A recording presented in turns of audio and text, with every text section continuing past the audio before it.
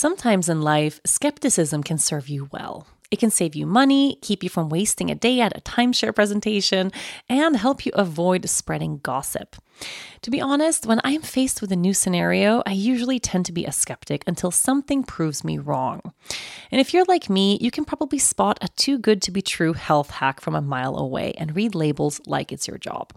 That's where Ritual comes in. They know that every good skeptic deserves a multivitamin that exceeds your standards. Their clinically backed Essential for Women 18 Plus multivitamin has high quality, traceable key ingredients in clean, bioavailable forms. Take 2 delayed release capsules per day that optimize your body's absorption, and you'll get 9 key nutrients. Ritual's Essential for Women is USP verified, so you know you can trust what you're putting in your body. Only about 1% of supplement brands on the market have the USP verified mark, which shows the product contains the ingredients actually listed on the label.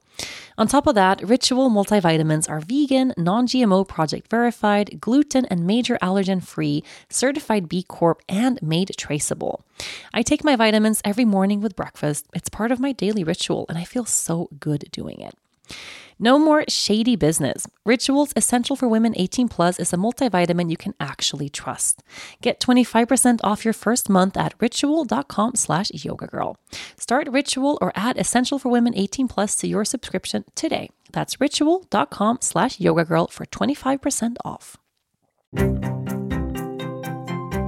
Hi, and welcome to a brand new episode of the Yoga Girl podcast, Conversations from the Heart. I am talking to you today from Costa Rica. If you hear a bunch of cicadas and crazy sounds in the background, it's because I'm deep in the literal jungle right now.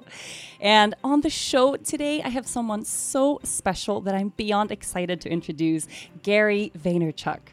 Gary is a digital media mogul, a serial entrepreneur, motivational speaker, tech investor, New York Times bestselling author, venture capitalist, founder of VaynerMedia. The list is so long, I'm literally losing my breath. Welcome to the show, Gary. Thank you so much. Thanks for having me on. Man, this resume is so long and impressive. Do you have one of these roles that you identify with more than the others? Probably entrepreneur. Even listening to you rattle it off, I was kind of smirking. It's really fun when you're entrepreneurial. You tend to do different things, and so you get to do a lot of different things, try a bunch of different things. But I think the thing that I no question most associate with is just being an entrepreneur, which is the overarching theme of that whole kind of intro. Yeah, it relates to all of that. Hard to separate from all the others. So this podcast, it's called From the Heart, and I would love to just start there, speaking totally from the heart right in this moment where you're at. How are you doing? That's awesome. I love that. I'm doing really well. I'm wildly driven by gratitude. So, I'm pretty much in a place where I'm going to answer positively to the question you just asked. The far majority of my life, only withstanding, the death and illnesses of the people I love the most, which would give a different answer. But every second that I'm lucky enough to not be in a situation where that's the case for somebody I love, I'm in a pretty good mood. I'm a little bit an old soul that way. If everybody's healthy, I kind of struggle to be upset about business mistakes or shortcomings or things that didn't go the way I wanted or opportunities missed or judgment of others or just a lot of things that I think tend to bring people down when I just wish that they had the perspective of health and everything else is secondary. Yeah, I really love that about you. And I think that's why it's so easy to follow along on your journey. It's so easy to listen to you speak. Actually, right before we got on this call, my brother, who is a notoriously kind of grumpy guy, he said, "Hey, you have GaryVee on the podcast? Man, he is as positive as I am negative." I said that's such a good way to describe you, man. It's such a wonderful thing. I would argue and ponder. It almost makes me think like we're two sides of the same coin. I think it's a protective mechanism. I think a lot of people who tend to, my father's pretty cynical and can be negative, and I've always seen that as him protecting himself, right? And in a lot of ways, I think I do the same with extreme positivity, which is, it really actually has a very similar nuance to each other. And because I think it's practical. But I very much don't judge people that are overly, negative. I don't like it, but I don't like it for them because I think they're trying to do the same thing, and I think there's a different way to go about it. And when you change someone's perspective on that, just really, there's two ways to win a sports game. It's offense and defense. And for me, I just think in life, it's a lot more fun to be on the offense. It's an easier life to live, I think, in the long run. But what about, because everyone obviously experiences hard emotions, tough shit, tough days. How do you deal with when you have a crappy day or something doesn't go your way? Do you have a way where you process those emotions you think differently than other people do? I think up front, I expect them. I think if you're up to something significant or trying to achieve something of some sort of scale, that you need to, I'm a big fan that, I've signed up for this. I'm going for it. So with that, there should be a lot of difficult moments. I mean, I would argue my day is filled with negative micro moments, right? Like when you are running something, you're basically trying to fix things. And so, I think a lot of people are like, I'm going to start a business. And then when it's challenging, they're upset. And I'm like, you wanted to live on your own terms. Like, that's a minority of people. Like, I would argue that you should know what you're signing up for. So knowing what I'm signing up for. And then B, in its most extreme state, when it's got control of me, or there's just, many times in my life and in my career, 3 to 4 significantly bad things can happen in a 24 to 48 hour window. So when you get the serendipity of that much going at you, that's when I go to my default protecting mechanism of, I got to protect myself with perspective. Let's role play. Let's make pretend everything that I wanted to happen here professionally or personally was going that way. But the phone call I get is that my sister is sick. What kind of mood would I be in? There's no level of, kind of selfish personal happiness nor professional happiness that would lead to me being happy with that news. So instead of dwelling on this micro issue, let me be grateful for the macro happiness that I have in the health and well-being of the people I love the most. And it almost always, and I mean always, works for me when I need to really push my own self into that mindset. Do you have people you feel who help you keep that mindset or to drop back into that practice? Because I feel like as human beings, we tend to drift the opposite way. We let those micro things in our day-to-day kind of take over, and then we get stuck with that energy of nothing's going my way, nothing's working, everything's hard. Do you have that naturally or just... I don't have that. I don't have that gear at all. And I know it's like, I always struggle talking about this because I'm aware that it's the minority.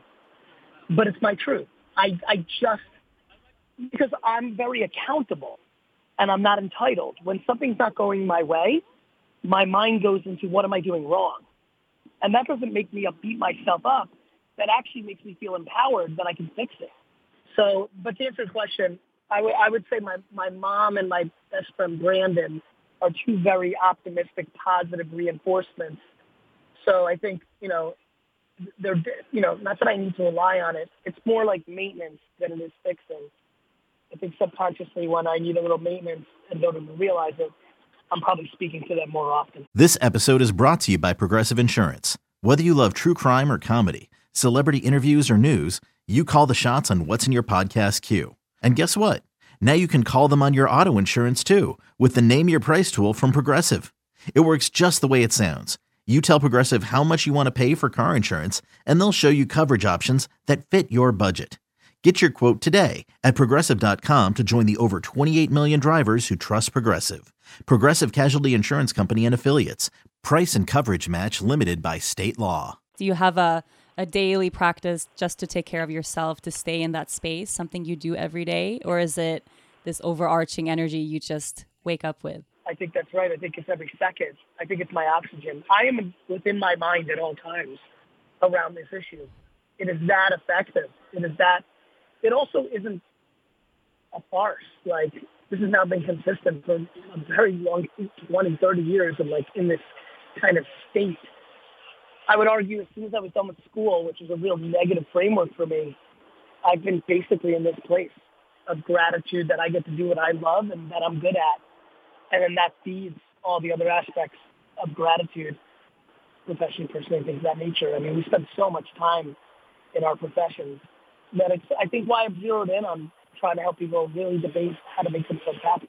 And it's this reminds me of something that so my husband isn't really a big social media guy, doesn't really, not so much out there in the world. He's a Caribbean surfer dude, and he didn't know so much about you. And we had a friend at the house, and he said, Dennis is my husband.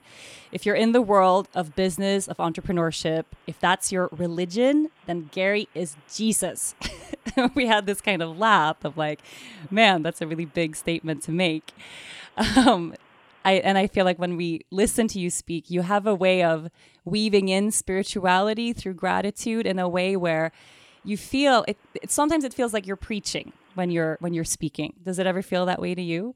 It does a little bit. I think you're right, and I think I love that, and I fear it. Meaning, I love it because without being deeply knowledgeable about spirituality and religion, it means some of these things are pretty tried and true and have lasted a long time and are stories that people continue to tell.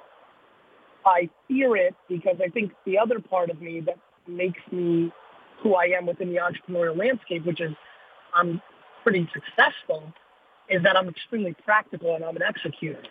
And I worry that people think you can just rah-rah or motivate yourself to success. Yeah, you know this. There's a small subset of people who don't necessarily love me. They think I'm too aggressive, and it's because I'm suffocating excuses. I believe in accountability, which often comes at the conflict of spirituality or religion. Is that it wasn't my fault, or there's a bigger force there out there? You mean in that sense? Yeah, or God will take care of this for me if I just keep praying. Like, God's not going to execute your marketing plan. It's a real thing. And I think it depends on one's perspective, but I think that juxtaposition of very macro belief and tried and true principles with deep micro execution and hard work and, humility really, I think is a formula that tends to bring success. And I think this is a good segue for me into this question, because this relates so much to the industry that I'm in, the yoga world, where, there's a lot of people out there who have taken something very, very, personal and spiritual and sacred to them, wanting to take that passion, turn it into a business, get out there in the world and start teaching yoga.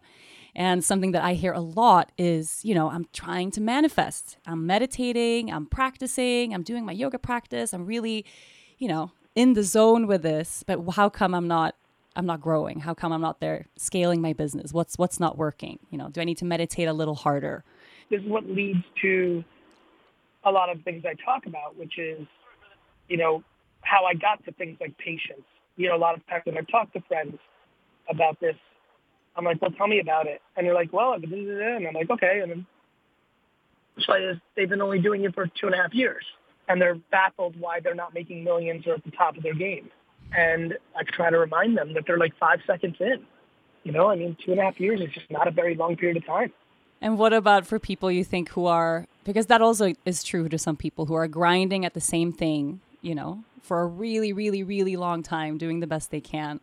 Do you have any advice when it comes to having that up-leveling moment? Yeah, if you've been doing something for 13 years, very hard to the best of your ability, and the results aren't there, A, you have to fundamentally do it completely differently. B, there's a high likelihood that you stink at it. Now, if you love yoga teaching and your thought of success is $500,000 a year and you're stuck at $87,000 and you've done it for 13 years and I've just said you stink at it, quote unquote, the reality is if you're happy because you love yoga teaching and you've figured out how to live within the lifestyle of $87,000 and not amassed a lot of debt buying things to act like you're successful, well, then you've actually won. But the market is the market. This is not me deciding. I don't think you stink. The market told you for the last 13 years that you stink. Yeah, it's really true, and I think especially in the yoga industry, it's especially true also because it comes. Teaching yoga, making a living in that field comes along with a little bit of shame, I think, or I see that a lot in this world where it's almost like it's shameful. We shouldn't talk too much about wanting to make money, wanting to be abundant, wanting to get rich, wanting to really have everything we totally dream for. That makes sense to me. I think we tend to demonize the left or the right. the spiritual and financial. It's as if you can't see the value in both. It's really sad, and it's led to a lot of the division in America and around the world. Like, I just don't understand why somebody can't be purple. Why do you have to be black and why do you have to be blue and red? Like, why can't you be entrepreneurial and spiritual? I mean, this is like the internal question I feel like in this. I swear every person I have on this show who's in the wellness world has started out with that kind of, yeah, like it's shameful or you're not supposed to make money. I think when you start off teaching yoga, people tell you, but this is spiritual for you. You should do it for free. You know, and it's led to this market or this industry where people aren't making any money. My big thing when I hear that from people is like, you do it for free. I'm not telling you how to live your life. Don't tell me how to live mine. Like, if you're supposed to teach yoga for free, you do that. Like, don't worry about me. This is my house. I'll decorate it how I want, but I won't judge yours. And so, you know, I don't know. I mean, it's not super complicated. I mean, it's so easy for people. I think one of the least spiritual things is to cast judgment on others. Oh, hell yeah. And somehow that's the most common thing, especially in that world. It's that quasi-spiritualist thing of like, I'm more spiritual than you, so I am not out there trying to make money, you know. And that's what leads to some of the content I talk about, which is the ability not to listen, both the pro and con. Don't over get hyped when somebody's like, oh my God, you're so amazing. You have $1 million yoga teaching business. You're the best. Don't take that in, because then when somebody says, you're a farce, this is supposed to be spiritual, you can't be charging this, you don't hear that person either. And I think people are addicted to compliments, which then allows them to be crippled by people that, put judgment on them or negative. And I think that's something that I think a lot about. I've really gotten, whether it was natural, it was parenting, it was environment, I just have not had the ability to think I'm special. And think about what you just said earlier about that friend telling you, right? Like, you hear, I mean, like, that's an outlandish statement. And for some reason, in my mind, when I hear that, I take it as I understand the perspective of that. And I'm so grateful that I have the capabilities to even lead to one even saying something like that. But I don't jump into starting to get high on my own supply and believe it, in the same way that I don't struggle with negative feedback because I know that person has no context. But it's a hard thing to do, I think, especially on social media. I think especially with young entrepreneurs or people who are out there trying to build a brand, trying to build a business, getting a little bit of traction, and then suddenly you have negative feedback because it kind of answers that question we're asking ourselves all the time. Am I good enough? Yeah, but I would argue in a lot of ways the reverse. Most people have a father or mother that are the person that's saying they can't do it, and that carries more weight than 1 million anonymous people on a social network. I would argue that if you look at the data, that there's a lot more positive reinforcement happening in those comment sections than negative, but we tend to dwell on the negative, not get fueled by the positive. I mean, especially if it's already ingrained. If we genuinely believe we're not enough, we're not going to make it, we heard that our whole childhood, our whole life, then all it takes is one person telling us, yeah, you're not going to make it, or this is fake, this is bad, and you're going to get totally stuck on that. So for me, we talk a lot about in the Yoga Girl community around therapy and healing those childhood wounds, changing that conversation. Is that something you've ever, participated in, kind of working through that old sticky stuff? Of course. I think I'm an entrepreneur disguised as a therapist, or vice versa. I think the reality is that all this is mindset. I spend an enormous amount of time trying to pick up context on my employees. I'm funny because I'm so not interested in prying into people's personal life, but I'm deeply interested in that context because it helps me manage and lead better. So, yeah, it's something I think about every day. I mean, nature and nurture. This has been established long before I came along, and so I believe in it. And like big data, I'm good at synthesizing it and creating observations from it, and I'm passionate about it. And I think it really shines through, and I think that's why I can listen to you speak about things that maybe I'm not actually all that interested in, like big picture things, but because you can relate it to that, there's something heartfelt that makes me go, yeah, I feel that, even though I can't relate to that situation, I feel that. Is your child struggling with a specific subject or need help with homework? Are they asking questions that you're not sure you can fully answer? IXL Learning is an online learning program for kids. It covers math, language arts, science, and social studies. IXL is designed. This program will improve your kids' grades. Studies done in almost every state in the country. The kids who had IXL are consistently doing better. Powered by advanced algorithms, IXL gives the right help to each kid no matter the age or personality. And it doesn't have to eat up all your time. One subscription gets you everything for all the kids in your home, pre-K to 12th grade. So don't miss out. 1 in 4 students in the U.S. are learning with IXL. IXL is used in 95 of the top 100 school districts in the U.S. Make an impact on your child's learning. Get IXL now. And listeners can get an exclusive 20% off IXL membership when they sign up today at IXL.com/audio. Visit IXL.com/audio to get the most effective learning program out there at the best price. I wanna ask you a personal question or something that's personal for me. So I'm just coming out on the other end of this kind of a burnout. I don't love identifying it or kind of, putting it in that box, but I've had a lot of years of working really, really fucking hard for my business, for my family. And I ended up deprioritizing myself somehow along the way. Like I had a kid 3 years ago. Everything became much more challenging, obviously with a baby and now a toddler. And I've started to slow down the past couple of months, really making those active decisions to prioritize downtime and rest and time spent at home undisturbed and all of this. And of course, immediately, I am also sensing slowing down in the growth of my business, which drives me insane because I want to believe that there is some sort of reality out there where I can stay calm and peaceful and have all those things that I want when it comes to taking care of myself and still see some growth when it comes to my business. Do you think that that's a possibility, or is it like having your cake and eating it too? I think it's a possibility if you hire well. I think it's a little cake and eat it too. Like, as you know, a business is like a child. And how much you put into it tends to be how much you get out of it. And so I just think it's more about realizing that you're making a choice that is better for you in the macro. And though, since you associate as an entrepreneur and it's your art in some way, that's a tough pill to swallow. But you're choosing for the betterment of your macro these alternatives, and that's nice and that's good. And if you want to sustain growth, you're going to have to quote unquote be better in the less time that you put into it, or you're going to have to hire infrastructure that allows you to scale as you try to find the balance. Did you experience anything around that? I mean, I know you're a dad and your kids are older than my daughter, but have you had moments like that where you really felt okay? And then what did that look like?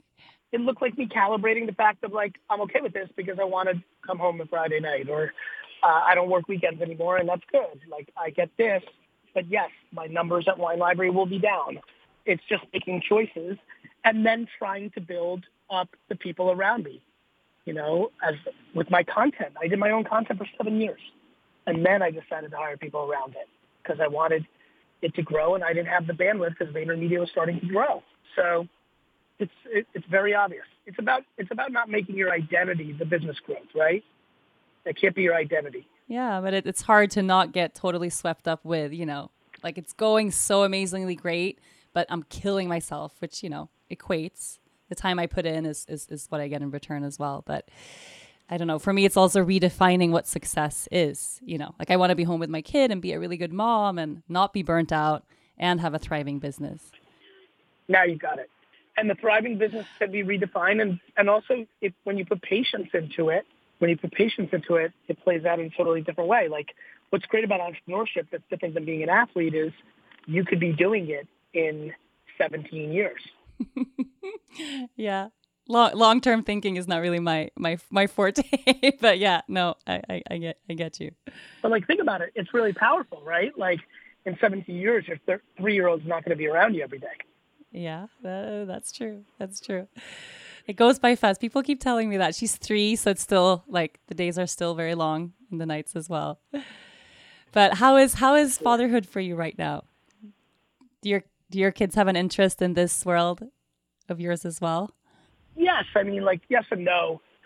My daughter is not an entrepreneur, from what I can tell. She's 10. I feel comfortable in saying that. She's also an all-time good student, so that's interesting because that's super weird for me. But she loves like content and she's very creative. And my little guy is really into sports cards and going to the show and like shows those tendencies. And so it's been very fruitful and rewarding and something that I love quite a bit. You know, as you probably know, like, and you can tell, I'm uncomfortably private in my actual personal life in comparison to like how much content, how prolific I am in communicating in the other parts of my career. And so it's wildly enjoyable. My family is my world. That is my infrastructure. People get a whole lot of me on the business, entrepreneurial, and personal brand stuff, and not a lot of me in personal side. And that's how I like it, and that's what's sustainable and kind of what works for me. And I love how we can find our own, you know, really the day-to-day of what works through that. For me, it's kind of the other way around. I think because I've been I'm realizing this now, I've been slightly uncomfortable taking on the role of like, hey, I'm really, you know, working to scale my business and I want to talk about how I do that in this world, because it's been a challenging conversation for me. But in terms of social media, like I share more of the personal, day-to-day, motherhood, yoga, all of this.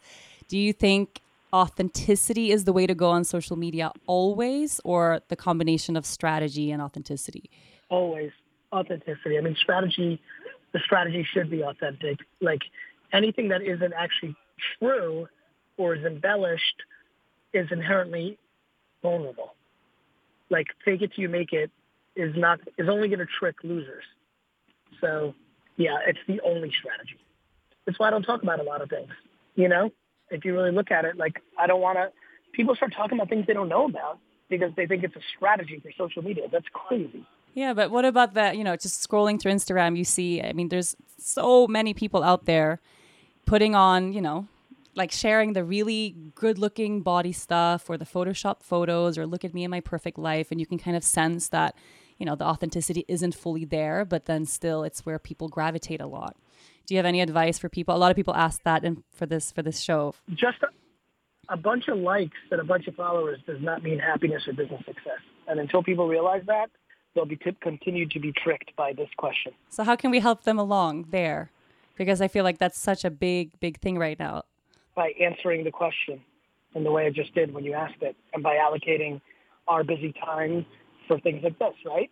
We just did, which is what's so powerful. It's what keeps me motivated in the fact that the far majority of people don't execute on the things I talk about. Is that I know one person right now just heard that and actually changed their relationship with social media. I mean, I think that's true. It was one of the most asked questions, you know, where should I be focusing my energy? Should I do this? Should I do that? I think if we want to get tactical, since we've been very high level, look, TikTok is an underpriced platform. Like LinkedIn is an underpriced platform. And what I mean by that is you can post on there, spend no media dollars and get organic reach without having an audience. And that is very powerful for the far majority of the people that are listening. Totally, 100%. Like people hit me up all the time, like, Gary, they're like, Gary, this stinks. Like Instagram used to be so good. Like I was on there and like now everyone's copied me. And I always reply, I'm like, first of all, you copied someone else. Second of all, like that's called supply and demand. Like kudos to you that you got on Instagram early enough that it brought you value, just like the person before you did that on Facebook and the person before you did that on MySpace. Like Tila Tequila was the Instagram girl long before Instagram existed. She did it on MySpace. Like that's what always happens. And like, I'm sorry that now you have to compete with more people. You're competing with more people now. And like, if you're not good enough to be the best of that competition, you don't deserve to get the brand deal or the sell your subscription product. It's called real life.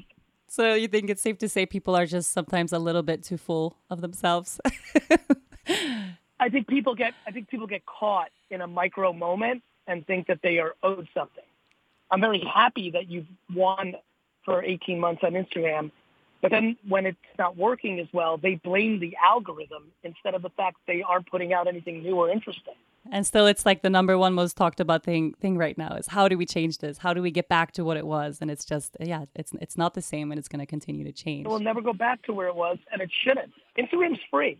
They shouldn't be it shouldn't be. Like, if that's what happens. Like, if that's the case, can I go back to 1880 and buy up New York City? Like, it's so laughable. Like, Instagram should go back to where it was 6 years ago for you. So what? You can make more money on it without paying for it? Like, what are we talking about here? The level of entitlement is audacious. Knowing how to speak and understand a new language can be an invaluable tool when traveling, meeting new friends, or just even to master a new skill. But it's not always simple when you're bogged down by textbooks and structured classes. That's why so many people trust Rosetta Stone. Rosetta Stone is the most trusted language learning program, available on desktop or as an app. It truly immerses you in the language you want to learn, like Spanish, French, Italian, Chinese, and more. You won't just be studying English translations. The Rosetta Stone intuitive process helps you pick up a language naturally, first with words, then phrases, then sentences. Don't put off learning that language. There's no better time than right now to get started. For a very limited time, listeners can get Rosetta Stone's lifetime membership for 50% off. Visit rosettastone.com/rs10. That's 50% off unlimited access to 25 language courses for the rest of your life. Redeem your 50% off at rosettastone.com/rs10 today. So where do you think we're going? What do you project in this online world of social media? Like 5-10 years from now, where are we going to be? That I never know. I know where we're at now, and I know what's emerging kind of in the short term. I think audio is a very interesting space. If people don't have podcasts, they should highly consider it. Audio ads. Spotify's got some great products coming soon. Alexa and Google Home will be at scale with technology at scale, and those devices will be interesting. I mean, I can't imagine being in the yoga business and not being full-fledged on TikTok right now. It is completely winning on an everyday basis and growing in the early 20-year-old set, which is an extremely interesting target for your world. And, if you're not making 3 pieces of content for TikTok every day and you're spending that time and energy complaining about Instagram, you deserve to lose. And what about for people who aren't in this world in that sense? The regular day-to-day, say a yoga teacher, for instance, who's just grinding, teaching classes, super passionate, great at what they do, and they don't want to have that kind of online presence. What kind of advice do you have for that type of entrepreneur? Great. I mean, kudos to you. Recognize that you're vulnerable because the world continues to go into that world, and somebody in your local town may start a profile and steal all your clients. Know that could happen. But if you don't want to do it because you don't like it, that's nice. I'm fine with that. As long as you respect the vulnerability, this is how the world's moving. Don't forget that your practice of yoga and teaching that took away from some gym that sells treadmills. So if somebody comes along and builds a huge local profile on Facebook and Instagram and starts taking your clients, don't be mad at the advances of technology or the way that the consumer has shifted. 40 years ago, nobody went to yoga classes. Right, and now it's an $80 billion industry globally. And that leads me to my next question, because there are so many people who are living that grind. I don't know how much you know about the business of teaching yoga, but it is a massive business, $80 billion business worldwide. And teaching yoga, you make maybe 20, 30, maybe $40 a class if you're lucky. From the way I look at it is that there's a model in the yoga world that isn't sustainable because it's never going to pay off to just teach yoga. Every yoga teacher has a side job. Do you have any words of wisdom for the people who are, looking to totally make this their passion, knowing that they have entered a field that's super challenging to become abundant from? Well, I think happiness needs to be the ROI. It just has to be. And so if this is the thing that makes you the happiest in the world, maybe you're not destined to make $680,000 a year, and that is super okay.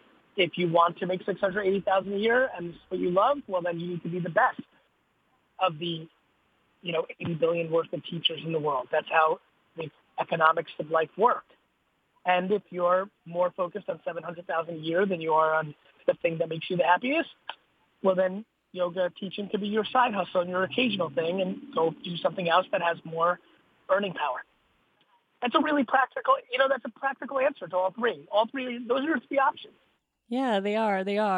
Like, Gary, that's not fair. I love this and I should be able to make money. I'm like, good news, you can. I promise you, the top 1,000 yoga teachers in the world financially are making a lot of money. Yeah, they are. And, taking yoga teacher training it's thousands of dollars. And then it's kind of selling this big dream of, pursue your passion, go do this, go change the world through yoga. But then you have a yoga studio, you can fit like 30 people in there. People pay $10 a class. It's not a sustainable model. No, but as you know, maybe not the most popular character in the yoga world, but then a gentleman came around and created a version of a yoga and built a brand around it. Like, it's not the consumer's fault that there's so many yoga teachers that the price of a yoga class is $10. It's not their fault. It's called supply and demand. Right.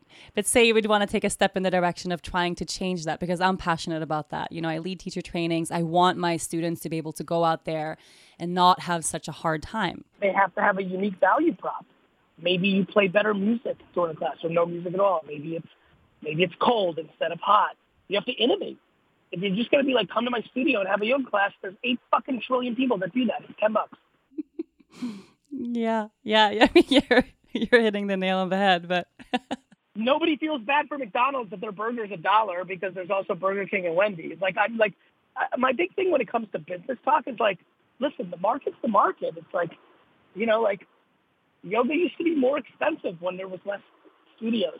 I mean, it's just the way it is. I promise you that if one company controlled all the water in the world and bottled water and they controlled it, it'd be a lot more expensive than $1. If you've signed up to do business, you can't cry about business. No, true that. Okay, I have one more personal question for you. So I'm in a place right now where I grew my tiny little business from my kitchen. We have a team of 30 people now, and we've never taken a loan, never had an investor. And I'm in a place where I'm wondering, is there a moment when is the right time to look for an investment to exponentially scale the business? Or is it something that just needs to be strategized and you have to just make it work somehow? I'm kind of waiting for the sign that it's the time. Yeah, I think it's a personal decision. I think that people are romanticizing it too much. I think the second you think investment is a bad day, not a good day. I try to tell, when I hear homegrown 30 employees, no funding, I always ask them, why not bank loan? Because it's out of fashion. But if you're using capital to grow quicker, you could do it in the source of a loan and not give up any of your business. So, don't put raising capital on a pedestal. Okay, that's good advice. Yeah, I think we have.